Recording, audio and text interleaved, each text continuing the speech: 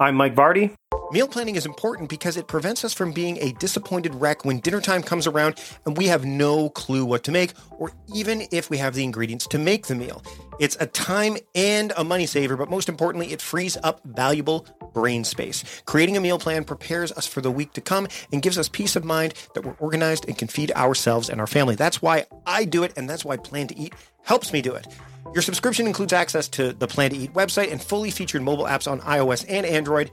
And Plan to Eat gives you the tools to clip and organize recipes from any website, the ones your family loves and that fit your dietary preferences and needs. And you can create a meal plan around your schedule. Then what happens is the Plan to Eat software automatically creates an organized shopping list based on your plan. So sign up for your free trial at plantoeat.com/timecrafting. That's plantoeat.com/timecrafting. The coupon will be automatically applied to your account and can be used when you're ready to subscribe. It's valid for new customers only. Give Plan to Eat a try today. And this is the Productivityist Podcast.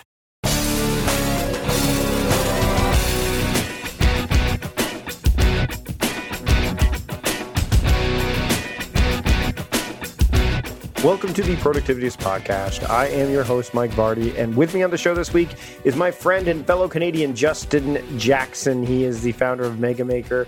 He's done a lot of stuff online, the author of Jolt. We're going to talk about that book. We're going to talk about making and modifying. That's the title of this episode. So rather than talk about the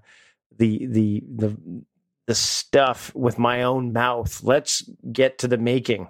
And let John do the modifying. He's my editor. He'll be modifying this afterwards. But let's get to the making. Let's make with the podcast now, shall we? Here's my conversation with Justin Jackson on the Productivityist Podcast. Enjoy. I did not have to ask Justin how to pronounce his last name because it's easy. It's Jackson. Justin Jackson's joining me on the show today. Justin, thanks for joining me. Hey, Mike, it's great to be here, man. So we met, and some people get really like, it's funny when they listen to the episode podcast, they're like, one of the things is I don't like hearing the stories of how you've met your guests. And I'm like, that's all well and good. But I think it's important to have backstory because that way there's so many podcasts out there that you don't know if they have a relationship with the person or not. And some people I've had on my show I've not really known before. And we've just kind of caught up either in the, kind of the exploratory call or whatever. But I've known you for a few years now. The first time we met, even though we're both Canadian, was in the United States at a conference where we both spoke about making sausage. Oh no, wait, making how the podcast sausage is made with Chase and Schechter and that. Yeah, that was awesome. We had a good time with that. Yeah, we live in the same province, but I mean, Canada is very big. It is, and you're essentially on a different landmass. I am. No, not essentially. I actually am. And I'm like way in the interior. So you probably get the same thing I do, which is when people I say, oh, I'm in British Columbia, they go, oh, Vancouver? And I'm like, well, no, I'm way in the interior. I'm in the closer to woods. Yeah, I'm closer to Vancouver than you are. Yeah, well, maybe not with all the ferry rides and everything. I don't know. How long does it take for you to get from Vernon to Vancouver? Probably 3-4 hours. Okay, so it's close. It takes me, with the ferry, it takes 95 minutes to get from Victoria. Yeah, you're probably only an hour difference. Yeah. You're definitely closer. I'm closer. I could hop on a plane and be there in 20. So, mind you, I could hop on a plane and be in Seattle in 22. So it's the nice thing about where I live is that it's in that like the trinity of the Pacific Northwest, or the quadrilateral if you throw Portland in there, where it's like Vancouver, Victoria, Seattle, Portland, like we're all kind of in the same vicinity. And it's not tough for you to get around where you are really either. You're not too far in. Yeah, I mean, it's always a little bit of a hop to get out of here. Like I'm in the Okanagan, and so we always go to Seattle first usually, but I like where I live, and so I'm willing to have the pain of one extra transfer or whatever. So we now have shared people how we met, but can you tell my audience a little bit about you before we dive into the ideas I want to talk about, which is today we're going to talk about making largely. Sure. Yeah, for sure. In 2008, I switched careers. I was in the nonprofit, not business, but I was working for nonprofits for years and years and years. And then I decided I wanted to get into software. And so in 2008, I started kind of ground level in a software company and worked my way up to product manager. And then 2 or 3 years ago, I decided I wanted to do something different. and I did some consulting with startups in Portland, San Francisco, Colorado, London, and did that for a year and a half. And then this past January, even though I've always had a side hustle, I've always been working on side projects, I decided I was going to go independent. So no big consulting client, no job, just me trying to make stuff and trying to make a living. And so I just finished my first year of being solo. Wow. And I mean, as someone who went solo, a number of years ago now, it's starting to be hard for me to figure out like when. So it's 6 years. I kind of equate it to how old my son is, where I was doing it completely as my full-time job. It's not an easy decision to make in terms of like all the other things that it impacts, but it's a rather easy decision to make when you look inward, I would think, in a lot of ways, right? Yeah, I've been waiting. I mean, the story I tell is I've been into, well, specifically having my own business my whole life. I had little businesses when I was in high school. In college, I quit my job at a hotel and started a little video production company. And then what changed was my wife and I got married. And then at 22 years old, we had our first child.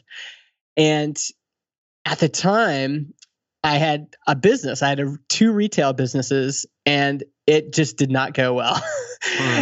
And so once we, cleaned all that up, which was probably one of the most horrible experiences of our lives, my wife said, Justin, can we just wait until all of our kids are in school before you go out and try to do this again?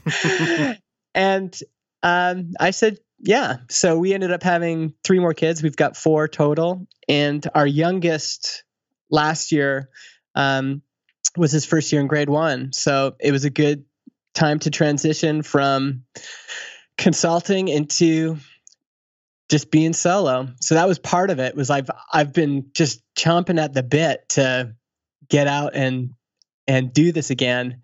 And now I'm in it. It's like scary as hell. But that was like the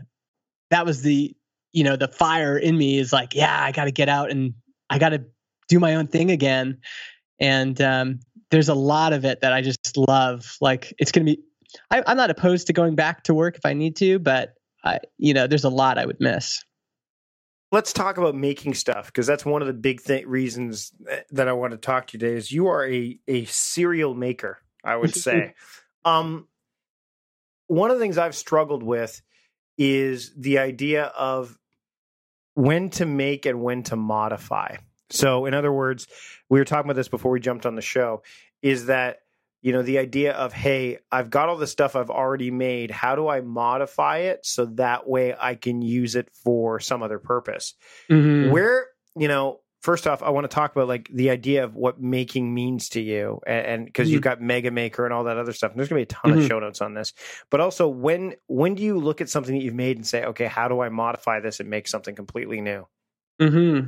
Well, this past year was a good kind of case study in this, because I had all this pent up creative energy, right? And I turned 36 last year too. So you're a youngin'. Yeah, but I was just feeling like, I've been waiting 14 years for this. And so I was just like, I can't wait. And then I just set off, and the initial idea behind Mega Maker, which is my podcast, was I'm going to make 100 things in a year. And so for the first 6 months, all I did was explore and be creative and create tons and tons of things. I'm usually just making digital things like software or plugins, ebooks, courses, things like that. And I even experimented with physical items this time, like t-shirts and merch and all sorts of other things. But 6 months in, June 2016, I realized like, whoa, I haven't made any money. And that was like this huge kind of like, okay, I got to stop making so much stuff and I got to focus on what's going to work. And so that month I just like quit doing everything else and I wrote Jolt, which is my newest book. I wrote it in a month because I needed the money. And, ever since that moment, I've realized if you're going to be solo, whether you're doing consulting work or making things, you need a pipeline of products that people will pay for. And so I still think it's good to make things and make a lot of things, actually. I think that's how you get better. But there's this balance. And the balance I figured out was I need to have way less exploration than I was doing and way more just like executing on what actually matters. And usually the stuff the stuff that matters is what's already working. Right. So I was like trying to expand my audience. I thought, okay, I'm going to, typically my audience was product people, people who were making software, making digital products. And I thought, I'm going to expand. I'm going to get into artists and musicians and painters. And what I figured out in that 6 months of exploration was like, you know what? You know who my customers are? Software developers, designers, product people. Those are the people, and not much changed. And so I went back to what was already working and, wrote Jolt. And then the next month I relaunched, talking about modifying. I relaunched Marketing for Developers, which was a book with some videos just as a course. So I recreated it as an online course. You can still find copies of the book floating around, but I'm really emphasizing this self-paced course that you can take now. And both of those moves they're what saved me financially. That's when I realized, oh yeah, this is a business, and I need to focus on what matters. So let's talk about what you recommend to people. And I know Jolt's a great book, by the way. I've got it linked in the show notes. I inhaled it on a plane ride back from, I think it was coming back from San Francisco, and cool. What I loved is that there's so much actionable stuff behind it. Like you finish up every chapter and there's something that you should do, and it's I have the digital version, obviously, so it's not dog-eared, but man, like the little bookmarks you can put on iBooks, like it's just like, oh look, there's 50 million of these these little things in there. But thank you. No, it's so good. In fact, I think I bought one for someone that locally here, where I was having coffee with her. I think I told you this, and she's like, I said, you need this book, and I bought it for her, and she's like, this is great. Like it gives me everything I need to kind of move forward. But the thing you don't need, and you wrote about this recently, is as we're recording this, is mind gremlins, and I think that's what gets in a lot of people's way. Pressfield might call it the resistance, but you're getting a bit more specific with it. So how do you? And obviously, you came across these during your journey to kind of getting to where you're at now. We all have. How have you managed to keep them at bay more often than not? Well, I mean, I'm just the same as everybody else. Yeah, we all fall victim to it. There's no mistake. But what are some strategies that you've used that have kind of said, okay, let's make sure that these don't win, right? Yeah. Well, one thing is, and this is a trick I learned, I'm really extroverted, but I used to be super shy. And so, I would go to a party and I would just feel like, oh, I feel so shy. I feel like everyone's talking and I'm not. And one thing I realized is, man, this is all about me. Like I'm just sitting in this corner, sipping on my drink, completely obsessed with myself. And the way I got out of my shyness was I said, I'm just going to make this whole experience about other people. So taking the focus off of me and focusing on other people. And that's one way I've been able to get over mind gremlins. As soon as I start thinking about me and my own anxiety, I just try to think about the people I'm trying to help. And it's often by name, like, oh man, if Janet in Iowa could get this would really help her and her business out. And this is something I'm about to launch, something that the other way you get out of the mind gremlins is you keep going back to what's working. So my two most like popular products are Marketing for Developers and Jolt. Yep. And what did people like about them? They liked these actionable tactics, ideas, tricks. When I do these coaching calls, and when people like reply after about what was helpful, they're like, "Oh my gosh, you just shared me all these little tricks that I never knew before." And so I'm working on this subscription service called Tiny Marketing Wins. Right. And by the time this is out, it'll be out there for everybody. Yeah, so. it's hopefully going to launch on February 1st. But, you know, the other way I get over those mind gremlins is I'm like, I know that this kind of stuff has helped people in the past. And so I can get over this anxiety by thinking, you know what, this is likely going to help people again in the future with something new. And kind of both of those things in tandem. Like, okay, I've seen this work before. Calm down. It's going to be okay. And then also, just quit focusing on yourself. Just focus on who you're trying to help. You know, one thing that I did, I wish I'd done this earlier. It's what I advise everybody to do. Is I'm working away on this Tiny Marketing Wins thing, and I've got lots of, you know, qualitative data to say this is the right thing to work on, because I have all these consulting calls, I've got all these, you know, emails and customers who've done other things. But I'm like, I haven't talked to the people on this waiting list yet. Like I've been talking to them, but I haven't asked them where they're at. And so I send out a survey that just says, okay, tell me, what did I ask? I said, you know, where are you right now? What are you working on? Where do you want to go? Like what are some of the things you want to achieve this year? What else did I say? How does your product make customers more awesome? What's been your biggest struggle with marketing this year? What part of your marketing setup gives you the most anxiety? Questions like that. And just getting those responses back, like, again, taking the focus off me and focusing on the real human beings with real names and real lives who have, you know, through some serendipity ended up on this list. It's night and day. Like I reworked the entire first module of Tiny Marketing Wins just based on that feedback. So yeah, those things have been helpful. But I should say, like, there's days if I drink like too many cups of coffee, my brain, like I'll stay up all night just worrying about stuff. So I'm a human being too, but when I'm in the right headspace, those things work. What are you ready to kill of all the stuff that's out there? Whatever you can say. Like there's got to be, I mean, you look at your product stuff. Yeah. And I mean, that's the thing is when you've got so many things that might be pulling at you, and this is a struggle that I've had is, you know, I mean, with the Night Owl stuff, which is great. And people identify like, oh, Mike's the guy who is a productive person, but he generally focuses on night stuff.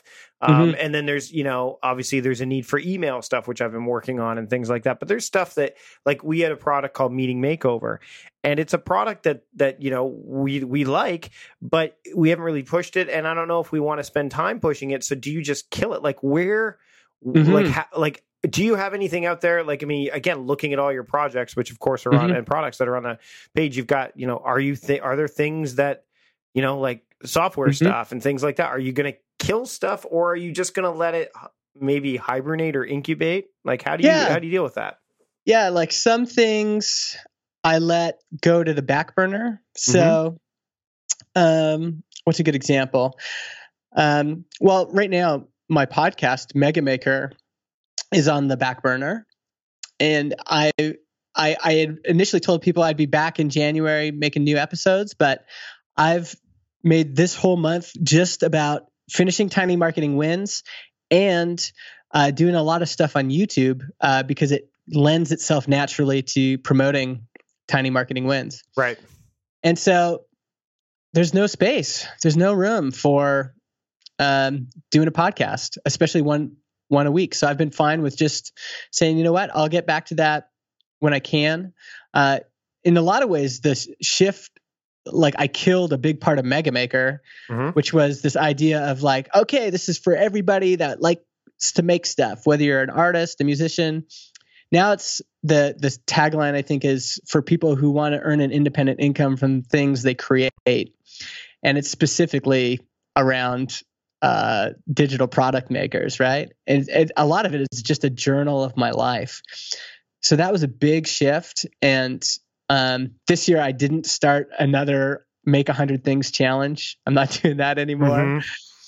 Not pushing Mega Maker apparel as much. But whenever I push it, it sells and it's great. It's fun. But yeah, so I'm more of a back burner guy.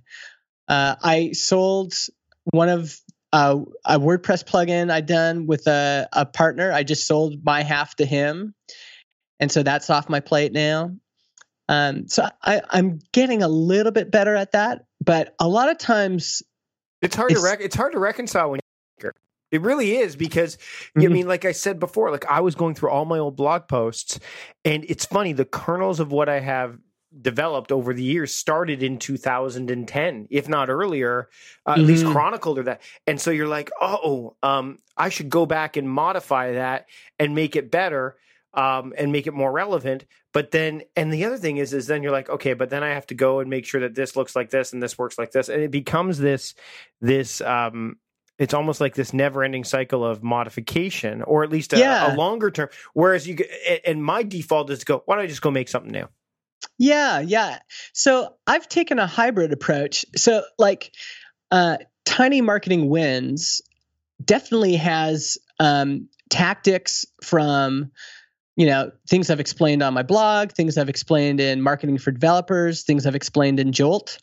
But it's like version 2 of all those things. So I can take, that research that I've already done. I can take what I've learned since then, and I can update it.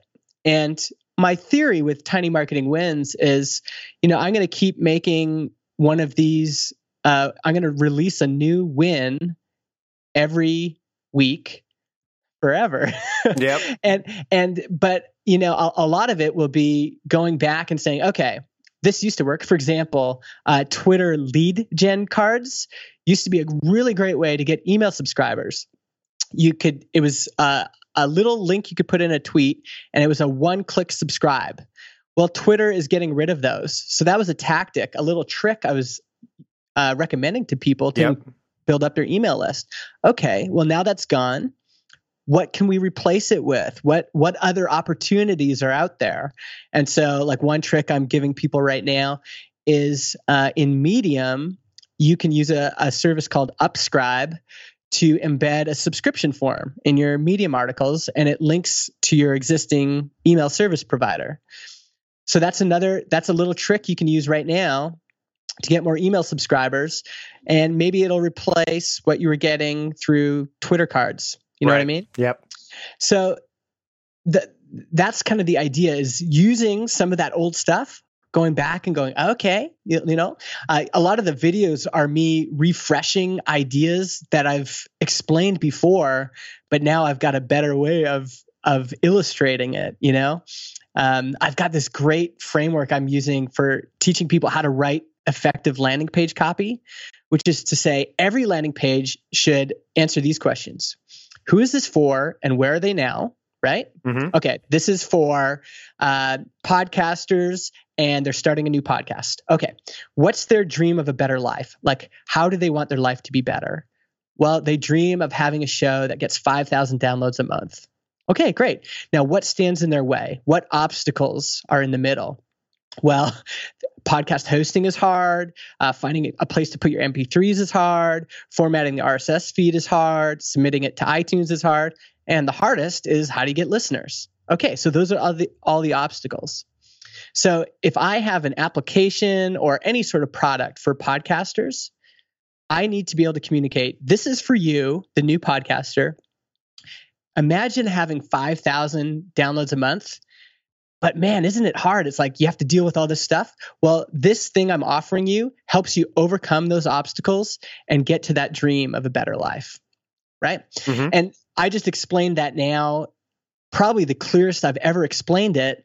And it's because I've been practicing and updating that, for 8 years or something like that. So I think we build on the stuff that we've done in the past. I've also been like taking old blog posts And a lot of people never update their old blog posts. I do it all the time. I go back and I update them. Sometimes I'll put a new date on them, and I'll cross post them to Medium.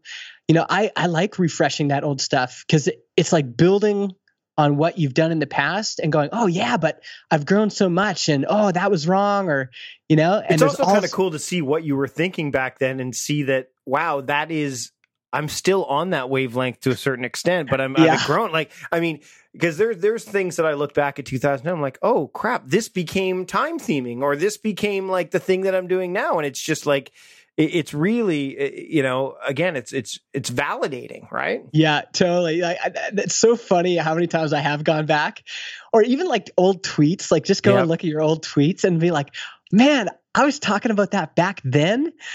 That's crazy, Yep. But the truth is, like, people, if you're offering something to people, whether it doesn't matter who it is, if you're trying to sell something to your boss or sell something to a customer, or, create an audience, build an audience, grow an audience, people do want new stuff. So the key is you have to make these old themes, these kind of universal truths, fresh, exciting, surprising. And so you go back to the old material and you go, okay, this is still true. Like one of the things about product marketing, the dirty secret about product marketing is that building a product that people want is 90% of the battle. Yep. Right? You create a product people want, and the marketing is like the 10% of, it's like the fuel you put on the fire. Right. But if there's no flame, if it's not already something people are attracted to, something that people are coming up to get warm, it's going to be really hard to, make that grow. And so I have to keep repeating that, but I have to keep thinking of unique ways to repeat it, Yep. And, but it's still, it's still the same truth. No, totally. And I mean, there's so much more we could dive into this, but I definitely want to talk about the idea of how you learn about this stuff. And we're going to get into that, but not in this episode. If you're a Patreon supporter, it's one of the bonus episodes either coming up, or if depending on when you're listening to this, or it's already out there. So if you're a Patreon supporter, head over to patreon.com/productivityist, support the show, unless you're already supporting the show, in which case you should be able to find it pretty easily. Justin, this has been great. We could talk, and we have talked in the past for long periods of time, both vocally and through Facebook chat and stuff. But I want to make sure that people get to where they need to be. So let's talk about where they can go, and where you want them to go to learn more about you, and maybe even a little bit about Tiny Marketing Wins. Because by the time this episode is being listened to, it should be out there in the wild. Because it's not going to be. This is coming out later than February, so if it's not out there by then, by the time this airs, which is basically, people should be listening to this as early as April, no earlier, then they should be able to get access to it. Yeah, totally. Yeah. I mean, you can Google Tiny Marketing Wins and it'll be the first result. The thing I'm working on right now a lot is my YouTube channel. So if you go to youtube.com/Justin Jackson, that'll take you to my channel, and I am more than happy to get your feedback on that. Tell me what you like, what you don't like. And my aim is to get to 1,000 subscribers, and I think I'm at almost 600. So if you want to go there and give me a subscribe and watch some of my videos, that'd be awesome. And then everywhere else, I'm like on Twitter, I'm the letter M, the letter I, Justin, M-I, Justin. Awesome. Thanks, Justin, for joining me this week on the Productivityist Podcast. Yeah, man, this has been fun. Big thanks to Justin for joining me this week on the show. You can check out the show notes at the Productivityist website. Go to productivityist.com/podcast. You'll be able to /podcast. Yes. And you'll be able to see all of the shows that we've had. And of course, you can also check out the show notes on iTunes or wherever you are listening to this podcast. In fact, if you are using iTunes or someplace else where you can rate and review the show, I would really appreciate it. Let the people know out there what you think of the show, good or bad or whatever. I'd rather have that than indifferent, because it'll help me make the show better. Big thanks to John Polster for producing the show. Big thanks to my team for putting together the show notes and getting things up and running, especially while I was away. A slew of recent episodes went up, and they all went up without me here. I was traveling, and they all went up. And again, can't thank enough my team for making sure that these things went up without a hitch. And that's it. We're going to hitch our way out of here, hitch a ride to next week's episode. And remember, if you want to get more content from me, if you want to get more podcast episodes, I do 2 bonus episodes every single week for my Patreon supporters who also get other things, including an exclusive membership to a Slack community where we can talk about productivity methodologies and practices and apps and all that fun stuff. There's some really cool conversations going on about apps in there recently where we talk about different apps we might want to use and stuff. And I'm kind of dipping my toe in some apps that people are suggesting. So if you want to do that, head over to patreon.com/productivityist. You can check out all the perks that are available for as little as $1 a month. You can support the show and be part of that community. So check it out. Again, patreon.com/productivityist. That's it for this week. Until next time, I am Mike Vardy, the host of the Productivityist podcast and founder of Productivityist, reminding you to stop guessing and start going.